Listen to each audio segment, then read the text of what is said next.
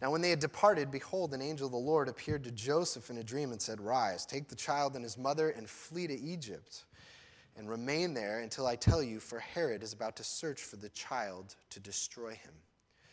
And he rose and took the child and his mother by night and departed to Egypt, and remained there until the death of Herod. This was to fulfill what the Lord had spoken by the prophet, Out of Egypt I called my son. Then Herod, when he saw that he had been tricked by the wise men, became furious, and he sent and killed all the male children in Bethlehem and in all that region who were 2 years old or under, according to the time that he had ascertained from the wise men. Then was fulfilled what was spoken by the prophet Jeremiah. A voice was heard in Ramah, weeping and loud lamentation. Rachel weeping for her children. She refused to be comforted because they are no more. But when Herod died, behold, an angel of the Lord appeared in a dream to Joseph in Egypt, saying, Rise, take the child and his mother, and go to the land of Israel, for those who sought the child's life are dead. And he rose and took the child and his mother and went to the land of Israel. When he heard that Archelaus was reigning over Judea in a place over his father Herod, he was afraid to go there. And being warned in a dream, he withdrew to the district of Galilee. And he went and lived in a city called Nazareth, that what was spoken by the prophets might be fulfilled. He shall be called a Nazarene. Let's pray together. Our Lord, we ask that you would be our teacher, that you would open your word to us, and that your Holy Spirit would come and apply your words to each one of our lives, that you would stir in us faith in your goodness, in your love, that you are God over all creation, God over our lives and our life stories. And we pray that you would lead us into truth, that we would walk with you in hope and joy and faith. And we thank you for the coming of our Lord Jesus, our great hope and our salvation. And we pray this in his name. Amen. So this morning we're going to be talking about the topic of tragedy. Actually, it's just been a little over 2 weeks since the tragedy in Newtown, Connecticut, at Sandy Hook Elementary, which, of course, we're on the other side of the country, and as we go into a new year, we're going to be kind of moving on from thinking about that tragedy, and yet something so horrific that's just happened in our nation raises all kinds of questions for many people about where was God in this event, and of course the question of evil in the world. This is an evil event. It's very complex. It's very difficult. But one of the things that's very striking about what's just happened a couple weeks ago is that it happened near Christmas. And the reason why that's striking is because one of the things that we don't talk that much about during Christmas is that the Christmas story had a horrifying element to it. There was something horrific that happened when Jesus was born. He was born into a community, into a small community that was stricken with tragedy. And of course, you saw that there in verse 16, where it says, When Herod saw that he had been tricked by the wise men, he became furious, and he sent and killed all the male children in Bethlehem and in all that region who were 2 years old or under, according to the time that he had ascertained from the wise men. So this is Herod the Great. This is actually what we know of him. This is fairly typical. He was a terrible king. He actually killed many people in his family. He killed his own wife because he thought that they were plotting against him. He was a very suspicious and violent man. And here, being threatened that a new king was born, Jesus, being threatened by that, he slaughtered, which was probably, Bethlehem was a small village, so this is probably about 20 kids. Here it is, right in the middle of the Christmas story, something very relevant to what's our culture, our society has been, our nation has been facing these last few weeks. And what it tells us is that Jesus, God becoming a man, was born into tragedy. He was born into it. He lived in it. He was born in a community that was facing the pains of tragedy, of children dying. And of course, some people say, well, Jesus escaped. God let Jesus escape the tragedy. He wasn't one of the babies. He wasn't one of the 20. And well, that was just delaying that Jesus was going to avoid this tragedy, because here you have Herod, who is a vassal king to the Roman emperor. Later, it's going to be Pontius Pilate, who is also a governor in the Roman Empire, who would slaughter Jesus. And so his time was just coming; it was being delayed. And that this is when God became a man, when God came into our world. What he stepped into was a community in tragedy. And so the reality is that tragedy plays a role in every one of our lives. Tragedy does. And so what I want to do is as we look at this passage together, there are three quotations in this passage. I don't know if you caught that. 3 times Matthew says that Jesus did what was to fulfill what the prophets said. So he quotes from the Old Testament 3 times. And I want to look at each of those 3 quotes and show what it can teach us about living in a world where tragedy happens. 3 things. And the first is this: tragedy is a part of our story. Tragedy is a part of our story. And if you look again, starting in verse 13, where it says, "Now when they had departed, behold, an angel of the Lord appeared to Joseph in a dream. Rise and take the child and his mother and flee to Egypt and remain there until I tell you, for Herod is about to search for the child to destroy him. And he rose and took the child and his mother by night and departed to Egypt and remained there until the death of Herod." And then he says, "This was to fulfill what the Lord had spoken by the prophet, out of Egypt I called my son." So you see that quote. This is from Hosea chapter 11, Hosea 11:1. Now, what's interesting about this quote, you go back to Hosea. Hosea, was written about 6 centuries before Jesus was born. And there's this quote that says, "Out of Egypt I've called my son." Now, if you go back and you read that, you would say, this is a prediction about Jesus who's going to come later out of Egypt. It's a little vague. And actually, I'm not even sure that it's talking about Jesus. Actually, if you went back and read it, you find out it wasn't talking about Jesus. It was talking about Israel, who back in Egypt, remember, Israel was in Egypt. They were slaves under Pharaoh, and God delivered them through Moses. There was the 10 plagues, and they went through the Red Sea, and he delivered them, and it was out of Egypt I called my son.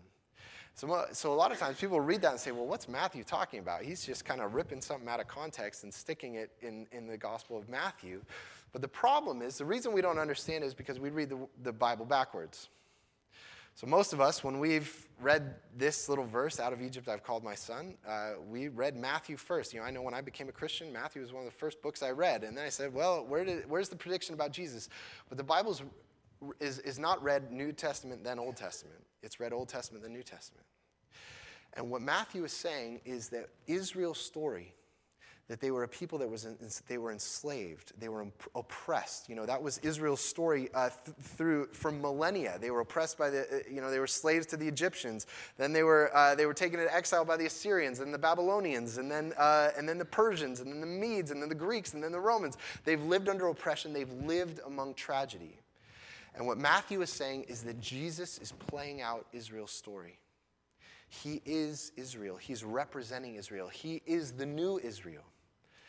And what was true for Israel's story, if Jesus is going to be the true Israelite, he's going to be the true hero of who Israel is, the Old Testament, the person they've been waiting for. He needs to live their story. And tragedy was a part of their story. Tragedy was a part of the story of the Son of God when he became a man. And tragedy is also a part of our story. And, someone gave me a book for Christmas just last week called A Grace Revealed, which is written by a guy named Jerry Sitzer, who's a professor over at Whitworth College. And Sitzer's stories is interesting. This is a second book that he wrote. 20 years ago, Sitzer's family was in a car accident. They were hit by a drunk driver. And in one accident, he lost his mother, his wife, and his daughter. Just like that, gone. Terrible, absolutely terrible tragedy.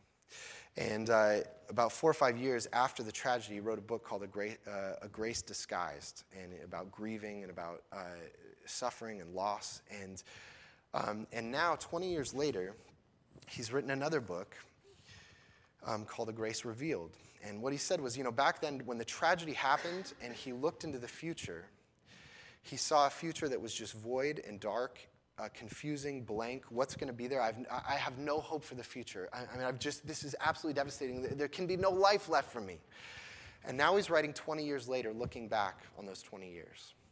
And Sitzer makes a number of observations about the role that tragedy plays in our stories. And he first says that redemption, the story of redemption, where God redeems us, where God redeems our lives, makes us his children, is a story. And it's a story where God is the author of that redemptive story from beginning to end. Which is an amazing thing. Here's a man who's lost his mother, his wife, and his daughter in one accident. And he says that every element of his story has been calculated by God. Every element of his story. He is living in a story that involves tragedy. Tragedy is a part of our story. And then he goes on to say this. The setting, this is an amazing statement, the setting and circumstances in which we live, however desirable or miserable, always play a limited role. And if submitted to God, can actually play a useful role. He says that whatever circumstances we have, whether they're miserable, whether they're good, they always play only a limited role in our story. They're limited. And so he says two things. First of all, he says that whatever happens to us plays a limited role. It is not our whole life. And, that would be hard for me to say to you, but here's a man, that's why I let him say it to you. Here's a man who has faced tragedy, and 20 years later, he says, as hard and as difficult, and he thought, as much as I thought my life was over, it wasn't. But it also played a role in my life. It was a part of my story. And what that means is that there is something bigger that tragedy plays a role in with our life. So what is that bigger thing? Now, I can't tell you everything. I don't know the mind of God. God orchestrates all these things, and it's his decision to place things in our life. But there's one thing that the scriptures tell us about, and that Sitzer also tells us about, is that this is the second thing I want to say about tragedy, is that tragedy is a part of becoming holy. Experiencing tragedy, experiencing suffering and sorrow is a part of becoming holy. And the second quote that we see in this passage comes in verse 17. Then was fulfilled what was spoken by the prophet Jeremiah. A voice was heard in Ramah, weeping and loud lamentation. Rachel weeping for her children. She refused to be comforted because they are no more. So here Matthew's going back to Jeremiah, and he takes a passage to talk about these children that have been killed in this community. And he says this is to fulfill what the prophet Jeremiah said would happen. Now, one of the things we have to understand is when we read a little scripture like that, I read, a little quote from Jeremiah, and most of us, we don't know Jeremiah very well, and we kind of think that there's just this blob of Old Testament passages, and he went and picked this little one that happened to fit this context, and he used that to kind of, wrap the story to say that this was predicted for some reason. But the reality is when Matthew's writing to a community of Jews who would have known the book of Jeremiah, and actually they would have known the chapter that this was quoted from. Because what happens is when Matthew quotes an Old Testament passage, what he's expecting it to do is for his readers, it's supposed to trigger in their minds not just that verse, but actually a whole chapter. And maybe even whole books or even whole sections of the Old Testament or whole stories. This quote comes from one of the most important chapters of the Old Testament, Jeremiah 31. Which is the chapter where we get the prophecy of the new covenant. And if, every Lord's Day we celebrate communion together, and when I pour the wine, I say, Jesus says, this is a new covenant in my blood, that we are heirs of a new covenant. What's a new covenant? Well, in the Old Testament, God had chosen Israel, this chosen people, to be his people, and they were to be a light to the world. They were to be a royal priesthood to all the nations. They were supposed to show the nations who God is like, and it turns out that they were a miserable failure at obeying God and loving God and serving God, kind of like we are failures in that. And so God makes a promise to them. He says, you know what, I'm going to make a new covenant that just doesn't just tell you what I demand of you, but it's actually a covenant where I'm going to actually transform your heart. I'm going to take your heart of stone, and I'm going to give you a heart of flesh, a soft heart, and I'm going to actually make you holy. I'm going to transform who you are. And that was in Jeremiah 31. And where this passage comes from, it says, this is what it says in Jeremiah 31. But this is the covenant that I will make with the house of Israel after those days, declares the Lord. I will put my law within them. I will write it on their hearts, and I will be their God, and they shall be my people. And so this passage about the suffering of the children, the suffering of Rachel and her children, they're going to suffer, that suffering was the path to the new covenant. Suffering was the path to having a new heart and to becoming a new kind of person and to being transformed to a person that actually trusts God and loves God and obeys God and actually loves people and becoming who God made me to be. The path was through suffering.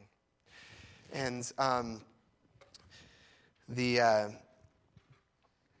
to quote Sitzer one more time, this is what Sitzer says: the goal of redemption is not immediate happiness as we might define it now, but holiness of life.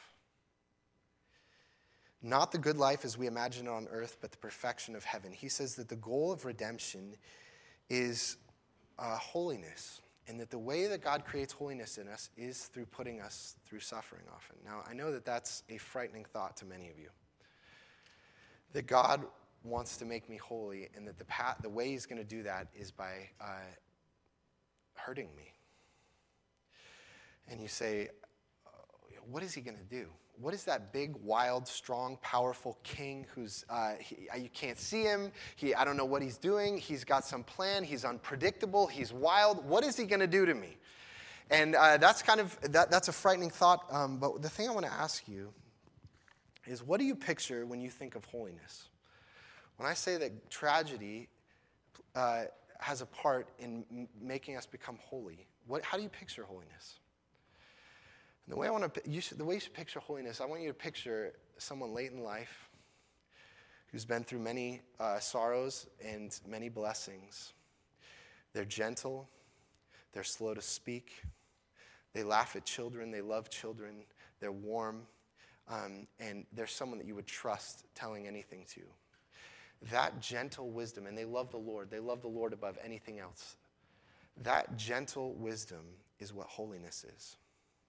And the fact is, for us to say that God actually cares more about that than me being happy is a good thing. Don't you want that? Don't you want to be that kind of person? An aged, worn, wrinkles and beaten on and worn, but gentle and warm and loving and caring. That's what God is making you into. And so the reality is that, and the fact is, holiness has a deeper joy, a deeper happiness than the kind of superficial happiness that we seek for in our life. It is far deeper, and God wants to give us that. And the path that he's going to do that is through suffering. And, I put a quote for you on page 3 of your bulletin. I had a short week this week with sickness, so I always quote C.S. Lewis when I don't have much time for a sermon. And this is one of my favorite quotes from his collection of articles and essays and lectures, The God in the Dock. And this is what Lewis says: the people who keep on asking if they can't lead a decent life without Christ don't know what life is about. If they did, they would know that a decent life is mere machinery compared with the thing we men are really made for.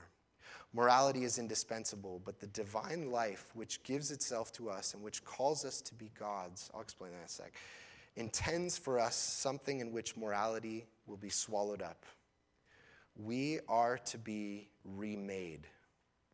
All the rabbit in us is to disappear, the worried, conscientious, ethical rabbit, as well as the cowardly and sensual rabbit. We shall bleed and squeal as the handfuls of fur come out, and then, surprisingly, we shall find underneath it a thing we have never yet imagined: a real man, an ageless God, a son of God, strong, radiant, wise, beautiful, and drenched in joy. Tragedy is the bleating and squealing as the hair is being pulled out and turning us from a rabbit into a son of God, radiant with wisdom. That is what God's doing in us. That is the deeper thing that is one deeper thing, that is one mystery. And so tragedy is, on the one hand, will be a part of our story. And also, tragedy is a part of becoming holy. But third, tragedy is a part of God himself. Tragedy is also a part of God's own life. And this third quote from the Old Testament, starting in verse 19, I'm going to read this whole passage again, but Actually, we'll just skip down to verse 23. And he went and lived in a city called Nazareth, that what was spoken by the prophets might be fulfilled. He shall be called a Nazarene. Now, as different than the other two Old Testament quotes that we read, if you go back to the Old Testament, you're not going to find this quote, which has been kind of puzzling for commentators. Where is this? Well, there's a little hint that Matthew gives you. You know, in the other two, he says, in the first one, it says, this is to fill what the Lord had spoken by the prophet. And then in verse 17, then then was fulfilled what was spoken by the prophet Jeremiah. But this third quote changes it, and it says that what was spoken by the prophets, plural, might be fulfilled. And what I think Matthew is doing is he's summarizing the picture of when the Messiah comes, when God becomes a man, what will he be like? The summary is that he will be a Nazarene, which is, if you've read the Gospel of John, there's a little episode with Nathaniel where he hears about Jesus, that he's from Nazareth, and he says, can anything good come from Nazareth? And that's kind of a picture of what Nazareth is this place, it's this marginalized place of kind of hillbillies that live, in the North Country. He lived a marginalized, poor life, a suffering life. He was not prominent, he was not wealthy, he was not rich. He put himself in the margins. He put himself among the suffering and the outcasts and in the least. And of course, Jesus living in the margins was most pronounced when he died on the cross next to two robbers. He died as a murderer. He took the place of a murderer. And this shameful death on the cross. And what we see is that tragedy is a part of God's own life. That God took tragedy upon himself. And I'm going to give you one more quote. This is from Tim Keller. He says, if we ask the question, why does God allow evil and suffering to continue, and we look at the cross of Jesus, we still do not know what the answer is. However, we know what the answer isn't. It can't be that he doesn't love us. It can't be that he is indifferent or detached from our condition. God takes our misery and suffering so seriously that he was willing to take it on himself. And so what we know about the role of tragedy in our lives and in our stories is, on the one hand, that it is used by God to make us holy, to make us like Jesus, but also even more deeply, that God takes suffering so seriously, that he cares for us so deeply, that every trial we experience, every trial, whether it's physical pain, whether it's betrayal in relationships, whether it's the death of loved ones, all of these things Jesus experienced himself. And he didn't just experience it like some stoic, like, oh, these, I can handle it. God's good no matter what. He didn't handle it like that. Jesus, when his friend Lazarus was dying, he was weeping openly.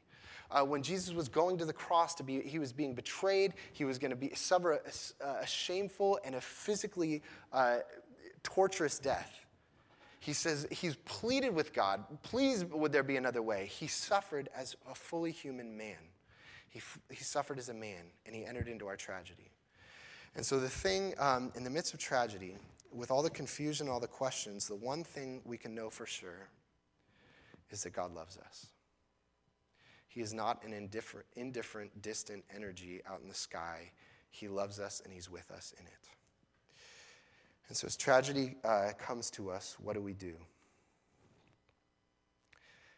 The answer is we don't run. We know that it's a part of our story, and we stay there, and we trust in the God who loves us. And we wait for God. And at times, we may even say that bitterness is my lot. Tragedy is my lot. But we know that bitterness and tragedy were his lot also. And so we can trust him. Let's pray together. Our Lord, we thank you for how honest your word is. We thank you for It is not superficial, it is not trite, but it faces the real pain that we suffer in our life and in this world. We pray that you would give us courage and faith to walk with you as we face tragedy, and even as we will as a community face tragedy in this church. Would we know that you do love us? Would you be our only refuge, our only hope, our only peace, our only comfort? And would you indeed make us holy, make us like our Savior? And we pray this in Jesus' name.